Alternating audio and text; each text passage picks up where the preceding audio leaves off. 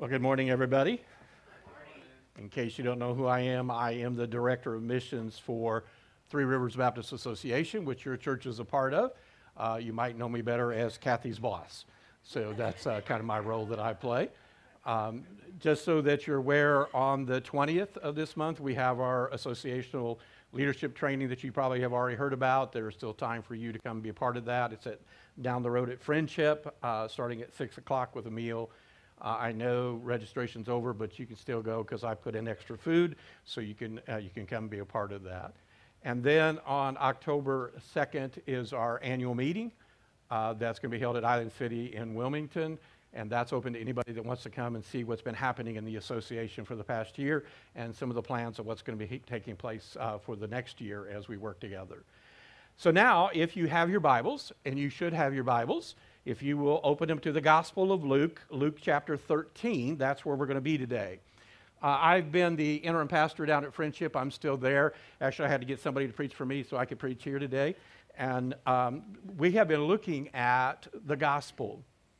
And most of the time, we don't understand the totality of the gospel message. The gospel comes with three components. And many times, we'll just focus on one component. The three components are the gospel of the kingdom of God. And when Jesus came during that time of what we call the Passion Week, the week in which he comes to the city of Jerusalem, he goes to the Lord's Supper in the upper room, and eventually he's crucified. All of that was about his announcing his kingship as the king of the kingdom of God. And then the other component is the gospel of the cross. We know after that week, he went to the cross. He died on the cross in order that we might have life everlasting. And so part of the gospel message is the message of the cross. And nowadays, that's kind of the stumbling point for people. People don't really realize that they need a Savior. You may tell them about the Savior, and they may have compassion because you've told them about how Jesus died on the cross for them, but they don't really believe that they needed anybody to die for them. They don't really believe that they're a sinner. They don't really know what it means to be a sinner. And that's the third component. That's the gospel of grace. And grace has two components. The one component that we always talk about is that God so loved us that he gave his son that we might have life everlasting. And that he provided entrance into the kingdom of God through the cross. And we have that. The other component of grace that we don't often talk about, and this is why people today don't believe they need a Savior, is the fact that we are sinners and we can't save ourselves. And there's nothing we can do. Absolutely nothing you can do to save yourself. Only Christ can do that. And he did that through the cross. And because we don't talk about that part, we don't think much about our responsibility, what we are responsible to do, what it is that we're supposed to be about.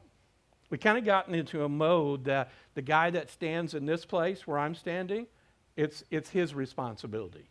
He has to do it all. That he is responsible. We pay him. And so because we pay him, he has to do it. But that's not what the Scripture says. That's not what the Scripture says at all. Matter of fact, today we're going to look at one of Jesus' parables. And in that parable, it's going to talk about a couple of things. One of the things it's going to talk about is that there comes a point when God says enough is enough. And I'm not talking about with the world. I'm talking about with you. That there's going to come a point that if you're not doing what God's called you to do, if you've been relying on the guy standing up here to do it, that God's going to tell you enough is enough. I'm going to give you a second chance, and after that, there'll be no more chances. And if you're not bringing about productivity in your ministry, then there's going to be a judgment for that. There will be no more second chances. And it's going to talk about how we need to be productive and all the things that God gives us to be able to be productive. So let's look at this parable. And in Luke 13, beginning with verse 6, I'm going to read to you from the New American Standard 1995 edition of that translation. And it says, and he, being Jesus, began telling this parable, this story. A man had a fig tree, which had been planted in his vineyard, And he came looking for fruit on it and did not find any.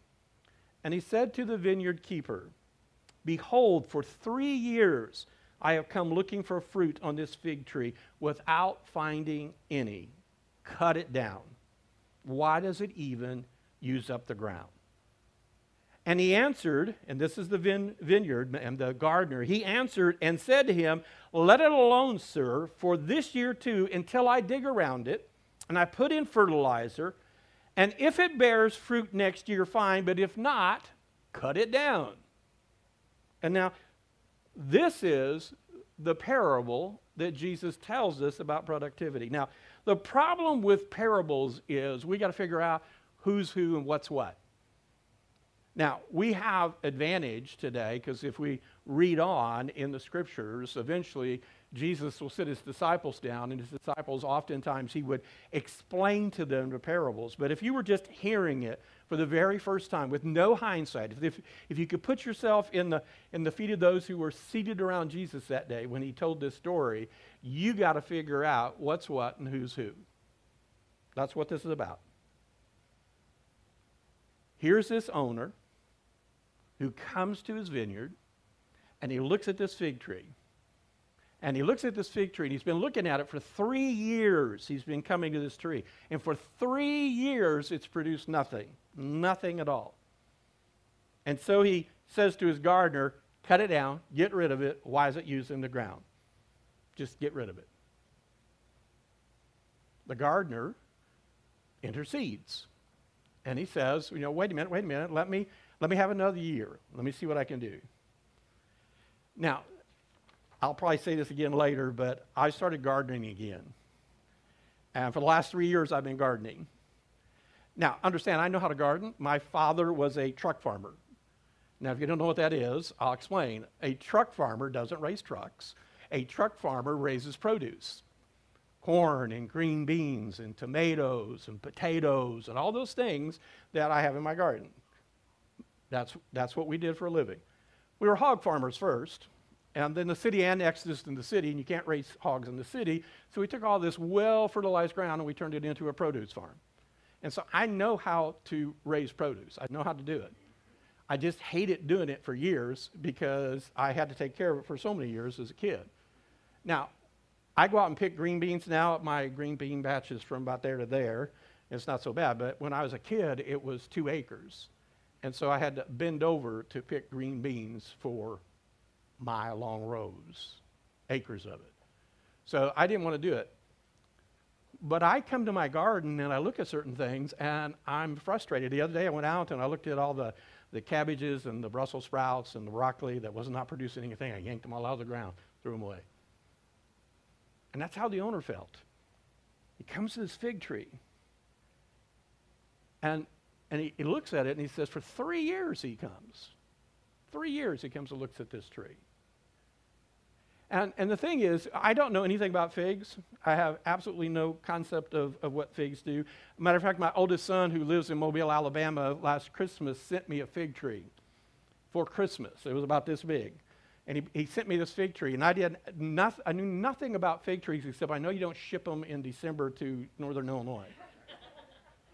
I put it in my bathroom hoping to save it, and I watched leaf by leaf by leaf by leaf fall off. I was supposed to plant it this spring. By the time it was spring, it was nothing but a dry stick. It didn't produce anything. But I did research and found out that if a fig tree hasn't produced figs in 3 years, it's likely not going to. It's going to take an intercession of God for it to produce. And so the owner comes to this tree, and he keeps looking at it, and he keeps looking at it, and he keeps looking at you and looking at you, and he keeps asking, why aren't you producing? Why aren't you producing? Because the first thing that this parable tells us is that God expects us to be fruitful. He expects us to be productive. He expects us to produce fruit. He expects us to bring forth those figs, because you realize that a fig tree, its sole purpose is to bear figs, to grow them. That's what it's about. And not just any kind of fruit, but very, very productive, quality fruit that he expects from us. When I moved into the house I'm living in, I've been there 17 years now. When I moved into it, there were 7 apple trees in my backyard. And they produced apples, but they were worthless. They weren't any good. And so slowly, year by year, I cut this one down, and cut this one down, and I cut this one down. I have 2 left, and they're going this fall. They're going to be gone. They're not even hardly bearing fruit now, the 2 that are left. When the owner comes, and we're looking at the fig tree, when the owner comes to look at the fig tree, whose sole responsibility is to bear fruit, to be productive, and it's not, he says to the gardener, cut it down, get rid of it. Why is it using up my soil? Matter of fact, in the King James, it says, why cumbereth in the ground? Now, if you look up the word cumbereth, if you put it into your computer and you type in the word cumbereth, you Google it, it's going to tell you it's a misspelled word. You're not going to find it. Unless you happen to get a passage that's from the Scriptures, because that's the only place that word is used anywhere in the world, is in the King James Version where it says cumbereth. They changed it in the 1580s to the word cumbersome. And cumbereth means to render useless, to make vain. It's rendering the soil useless. It's making the ground vain. The word cumbersome says it's useless and taking up space that needs to have something else there that's productive. It's hindering, it says, the good usage of the land. Another translation is it's embarrassing. To be cumbersome is to be embarrassing. When God looks at our lives, if we're not bearing fruit, if we are not producing, it's not the guy we hire to do it, it's us. When he looks at your life, if he looks at you and he sees that you're not bearing quality fruit, you're not bearing fruit at all, you're like that fig tree that's not a single fig has grown on it. Not a one. It's embarrassing. It's embarrassing to the kingdom, it's embarrassing to God, and it should be embarrassing to us. Because we're not doing what God left us here in this world to do. Now, I believe God is a loving God. And I believe God cares for me more than I could ever care for myself.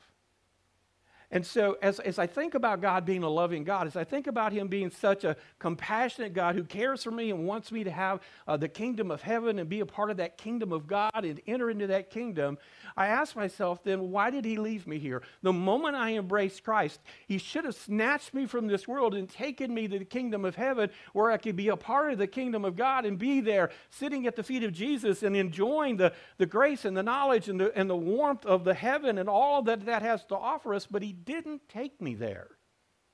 He left me here, and he left you here.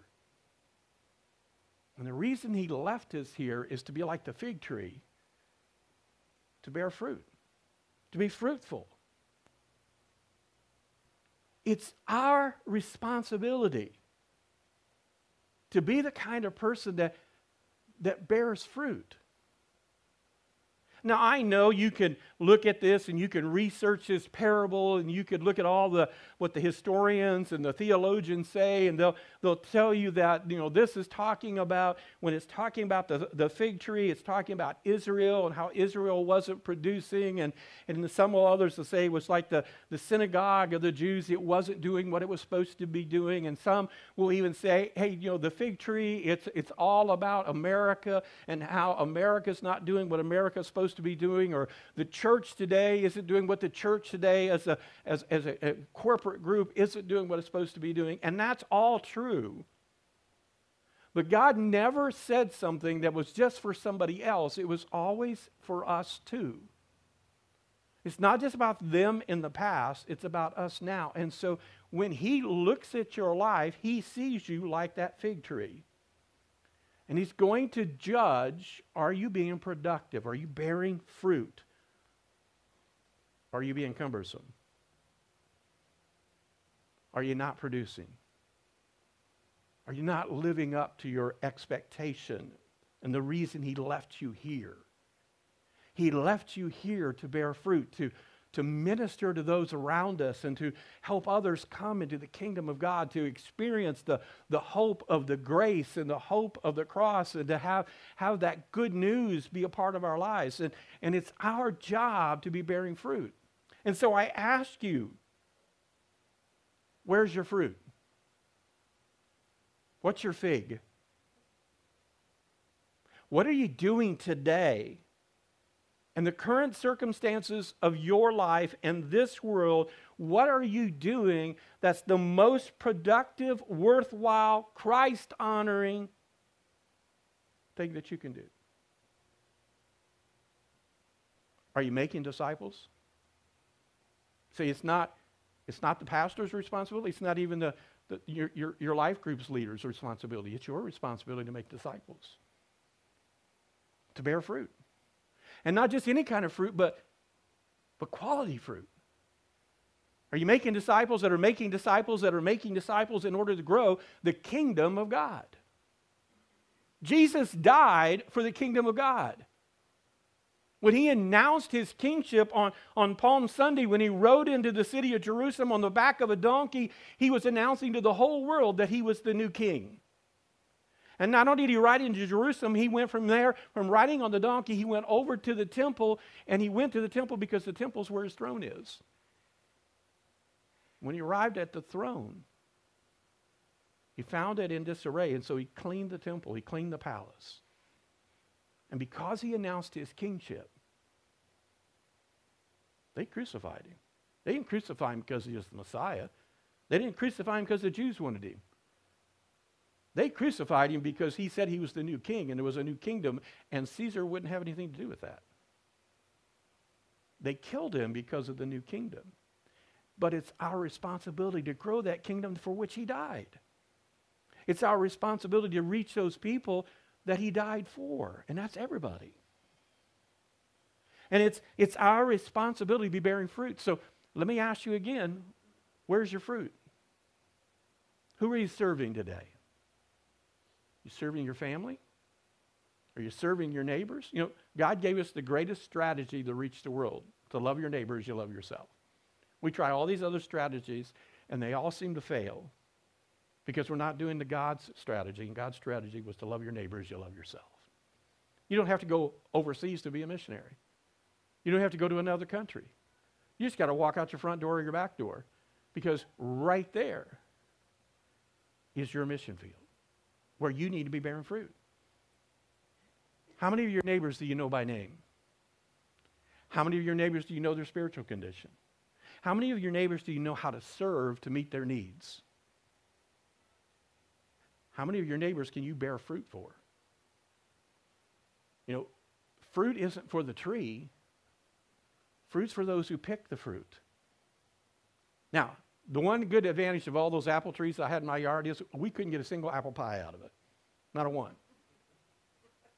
The birds loved it, the worms loved it, and the bees loved it.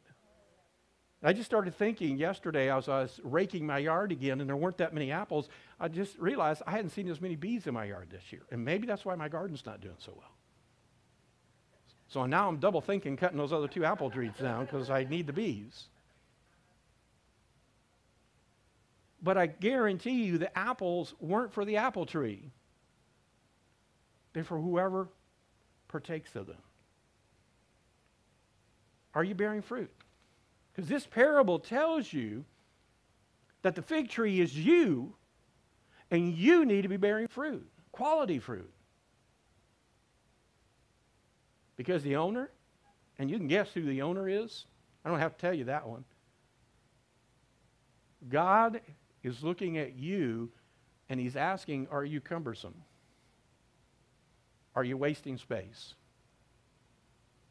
Are you doing what he's called you to do, what he created you to do, and what he left you here in this world to accomplish? Are you bearing that fruit? Now here's the good news. The second thing in this parable that we learn is that the gardener is on our side. The gardener's for us. The owner of the vineyard says, in verse 8, he says, verse 7, he says, cut it down. And in verse 8, the gardener says, no, no, no, no, no, wait a minute. Stop, time out. Give me a chance. Give me another year. Let me make this tree my special project. Let me work with this tree for another year. Let me dig around it. Let me pour in some fertilizer. Let me prune it some. And let's see what it does next year. Years ago, I used to be a parts and service manager for a truck and turf equipment company, and we sold, turf equipment, which means lawnmowers, stuff for all of these golf courses, all these Toro lawnmowers, all these things. And one of the things that we sold was an apple picking machine. It was the greatest thing I'd ever seen. It was a tractor that would come up and it would clamp onto the trunk of the apple tree and it would just shake it. Just shake it. All the apples would fall off into this umbrella type device, and then they have all the apples and they just haul them away. And what they found was not only did it pick the apples by shaking it, but when they shook the tree, it loosened up all the root system. And next year that tree produced more fruit and better quality fruit because the root system had been dug up. Space had been given to it. The soil had been loosened, made it grow better, absorb water better, absorb the nutrients of the fertilizer better. And that's what the gardener is saying. He says, let me shake this tree a little bit. And when God gets you and makes you his special project, he's going to shake your tree. He's going to rattle you. He's going to loosen the root system. He's going to dig around. He's going to fertilize. And back then, fertilizer was a manure. He's going to manurize you. He's going to do everything he can to make you productive in your life because you're a special project. Now, he could have said, okay, Father, you're the owner. Cut him down. Get rid of him. We can create a new tree, and maybe it'll produce more. But that's not what he said. He chose to make you a special project. And so if you're sitting here today and you're thinking, I really haven't been producing. I've been waiting for the pastor to do it. I've been waiting for the small group leadership to do it. I've been waiting for somebody else to do it. You're getting a second chance today. And God's going to make you a special project. His Son's going to work in your life today. He's going to shake up your life. He's going to show you areas of your life that need to be pruned away, needs to be cut away. With my apple trees, I thought if I just cut them back, they were too big. If I just cut them back, they would not bear as much fruit, and I wouldn't have to pick up as many rotted apples off the ground. I picked them up by the 5-gallon buckets and threw them over my back fence.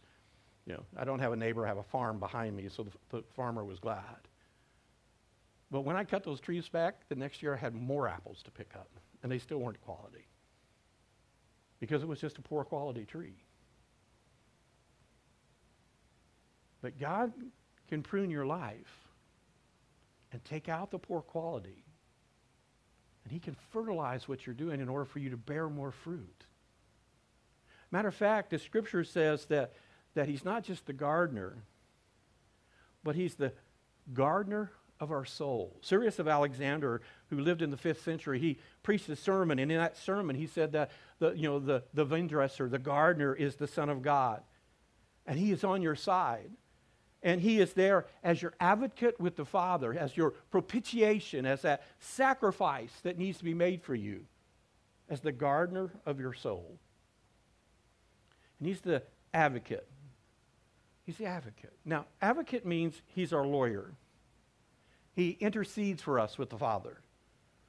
We're standing before God, and God's looking at our life, and if we haven't been bearing fruit, if we haven't been productive, if we've been kind of sitting on our laurels and we've been taking in and feeding ourselves, and we've been enjoying all the worship and all the messages we've heard, but we haven't really been doing anything with it, we need an advocate to stand before us and God. And that's Jesus. And he advocates for us. He's the lawyer for us. He presents to the judge, to the father, to the owner of the vineyard, he presents that he's here to take care of us, to look after us, to make us his special project. Now, as an advocate, as a lawyer, we don't have a good image of lawyers in America today. We don't. But reality is, if you're innocent and you're brought before a judge, you want a good lawyer to represent you. You want a good advocate to stand there for you. And I watch a lot of lawyer shows and movies, and if you've watched any of them, the difference most of the time between those lawyers on TV and God is the lawyers on TV are really advocating with the judge in that show, trying to get their innocent client released and get the right verdict for their innocent client. The problem is, the difference between those shows and us is we're not the innocent one. We're the guilty one. We're guilty. For all has sinned and fall short of the glory of God. And the wages of sin is death, eternal death, eternal separation from God. And so we really need an advocate who can intercede for us with the judge because we're guilty. As the saying goes, we're as guilty as sin because we are sinners. And we're guilty. And yet the gardener's on our side. He advocates for us. Matter of fact, he advocates so much as the gardener of our soul, he became the propitiation. Now that's a big $25 biblical word. It's propitiation, expiation, those big words. My wife hates it when I preach on those. I have a series of words she hates. Propitiation, expiation, justification, reconciliation. All those words she doesn't like. And so let me say, propitiation, expiation, he became the final sacrifice. That's what those words mean. He stepped in your place, and he died for you. That's how much he's on your side. He died on the cross for you. He took your place. I used to be a chaplain in the Fort Des Moines Correctional Facility in Des Moines, Iowa, and then I was at a little jail in Osceola, Missouri, and I was a chaplain there. And when I was in Osceola, I was meeting with 4 guys that were incarcerated. They were all about ready to be sent off to state or federal penitentiaries, and I was ministering to them. They had already been tried. They'd already been found guilty. They'd already been sentenced, and they were about to be transferred. And so I was trying to share with them the gospel, trying to touch their lives, to give them some hope from where they were going. Many of them were going to be in jail for a number of years. And I tried to present the gospel, and they just didn't catch it. They didn't understand it. And finally, God said, just tell them this. Say, what if you knew of a guy who right now would walk into this cell and take your place and you could go free? How many of you would accept what that guy was willing to do? That he was willing to take your place and go serve your sentence in the federal penitentiary or state penitentiary, wherever you were going. He willingly would switch places with you and you could go free. And all 4 of those guys raised their hands. They would do it in a minute. And I said, that's what Jesus has done for you eternally. As our gardener of our soul, as our advocate for us, he intercedes. He intercedes for us. And he says, Father, let me make this person my special project. Let me make Dan Eddington my special project for this year. Let me work with him. Let me prune him. Let me shake up his life. Let me put fertilizer on him. Let me do everything I can for him to be productive and bear fruit. He advocates, even though he knows I'm guilty, even though he knows I'm the reason that he'll go to the cross. He is willing to do that.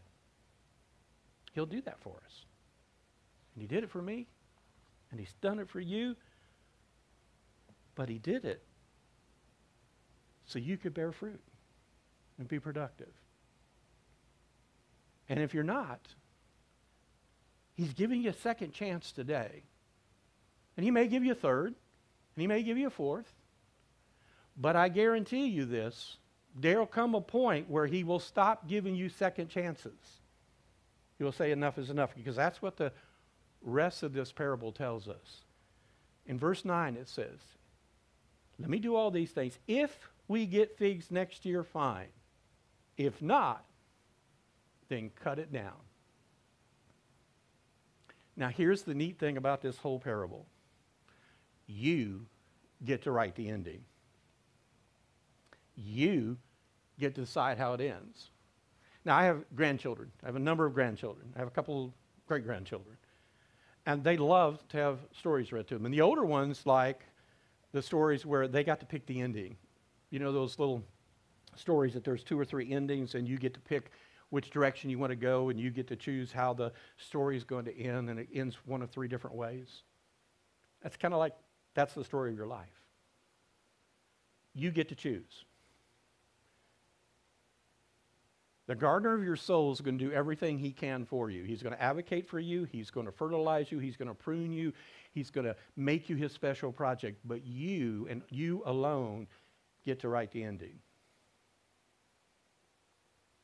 Because Jesus says, if you bear fruit, fine. If you don't, cut them out. If you cut out a fig tree, you throw it into a fire. You burn it up. You turn it to ash. And God is telling you today that if he's giving you a second chance today, you get to write the ending of this story. You get to decide if you're going to be productive or not. You get to decide if you're going to step up to the plate and allow what God has done in your life, as Jesus has advocated for you, that you will step up and you will bear fruit for the kingdom of God. You will go out and you will start making disciples, and you will make good quality disciples, the disciples that are making disciples that will make disciples. You'll help them grow in the grace and knowledge of Christ. You'll help them turn away from the wickedness of their lives. You'll help them first acknowledge that they are a sinner and that they fall short of the glory of God. You'll help them to acknowledge that the wages of sin is death. You'll help them to repent and come back to Christ. But you have to do it in a way that's not judgmental, that's not holier than thou, that you're not standing above them and looking down at them, but it's because you love them and you embrace them and you love them as you love yourself. And what you have, you want them to have. That's the task. That you need help with. And the advocate is there to help you. The Holy Spirit of God, that comforter of the soul is there to help you. But the choice is yours. Understand this, though. God says there will be a point when there will be no more second chances. Now, we like grace, and we like the fact that God gives us what we don't deserve. We give us what Christ deserves. That he gives us all those wonderful, great things. We love that. We don't like to think that God says, time out, that's enough. You're done. When I read this, I remember a friend of mine, his name was Bill. He was a colonel in the United States Army, and he had served in Vietnam at 4 different tours. He had seen the worst of the worst. He had seen the horror of man can do to man. He was not a believer. His wife was a believer. His children were believers. He was not a believer. And he just said one day, all of a sudden, God spoke to him just as clear as day and said, Bill, this is your last chance. Either you embrace me today, or I'm going to let you go. And I'm not going to be there, and I'm not going to offer you another chance. This is it. Last chance. And Bill said the moment God said that to him, all of the horrors he had seen that man could do to man began flashing through his mind. And he knew how bad it could be without God. And he came to know Christ. And he spent the remainder of his years, which weren't that many, but he spent the remainder of his years bearing fruit for the kingdom. He helped me grow. He helped others grow.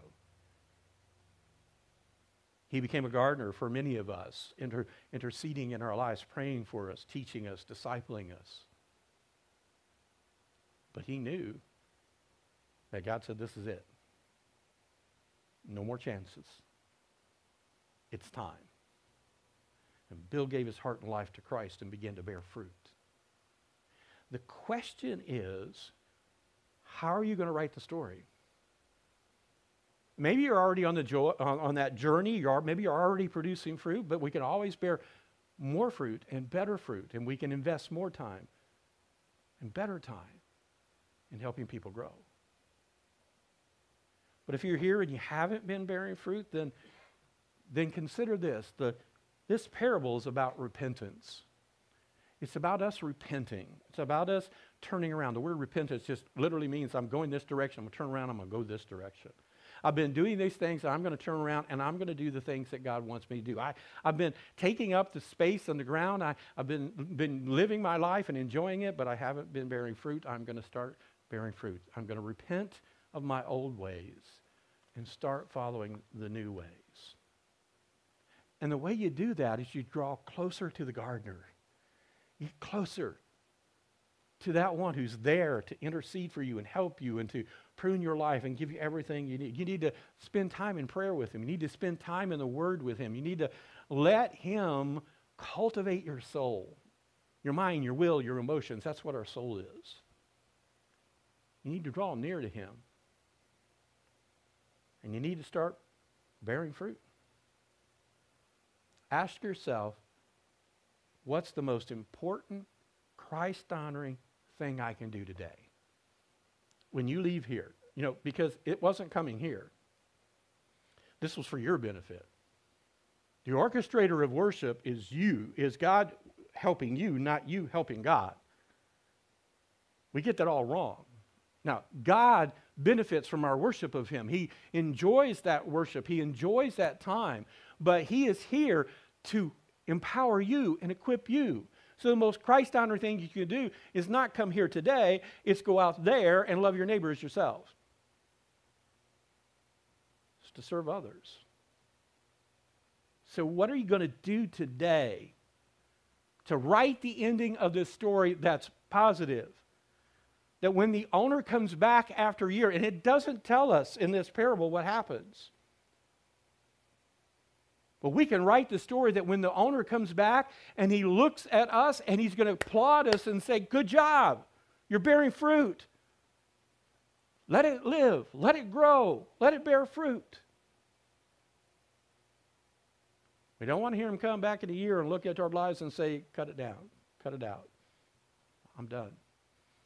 Why are you cumbereth the ground? Why are you wasting the space? This is a wonderful parable that comes with a dire warning. It comes with a warning that God has given you everything you need, and you get to write the end of the story.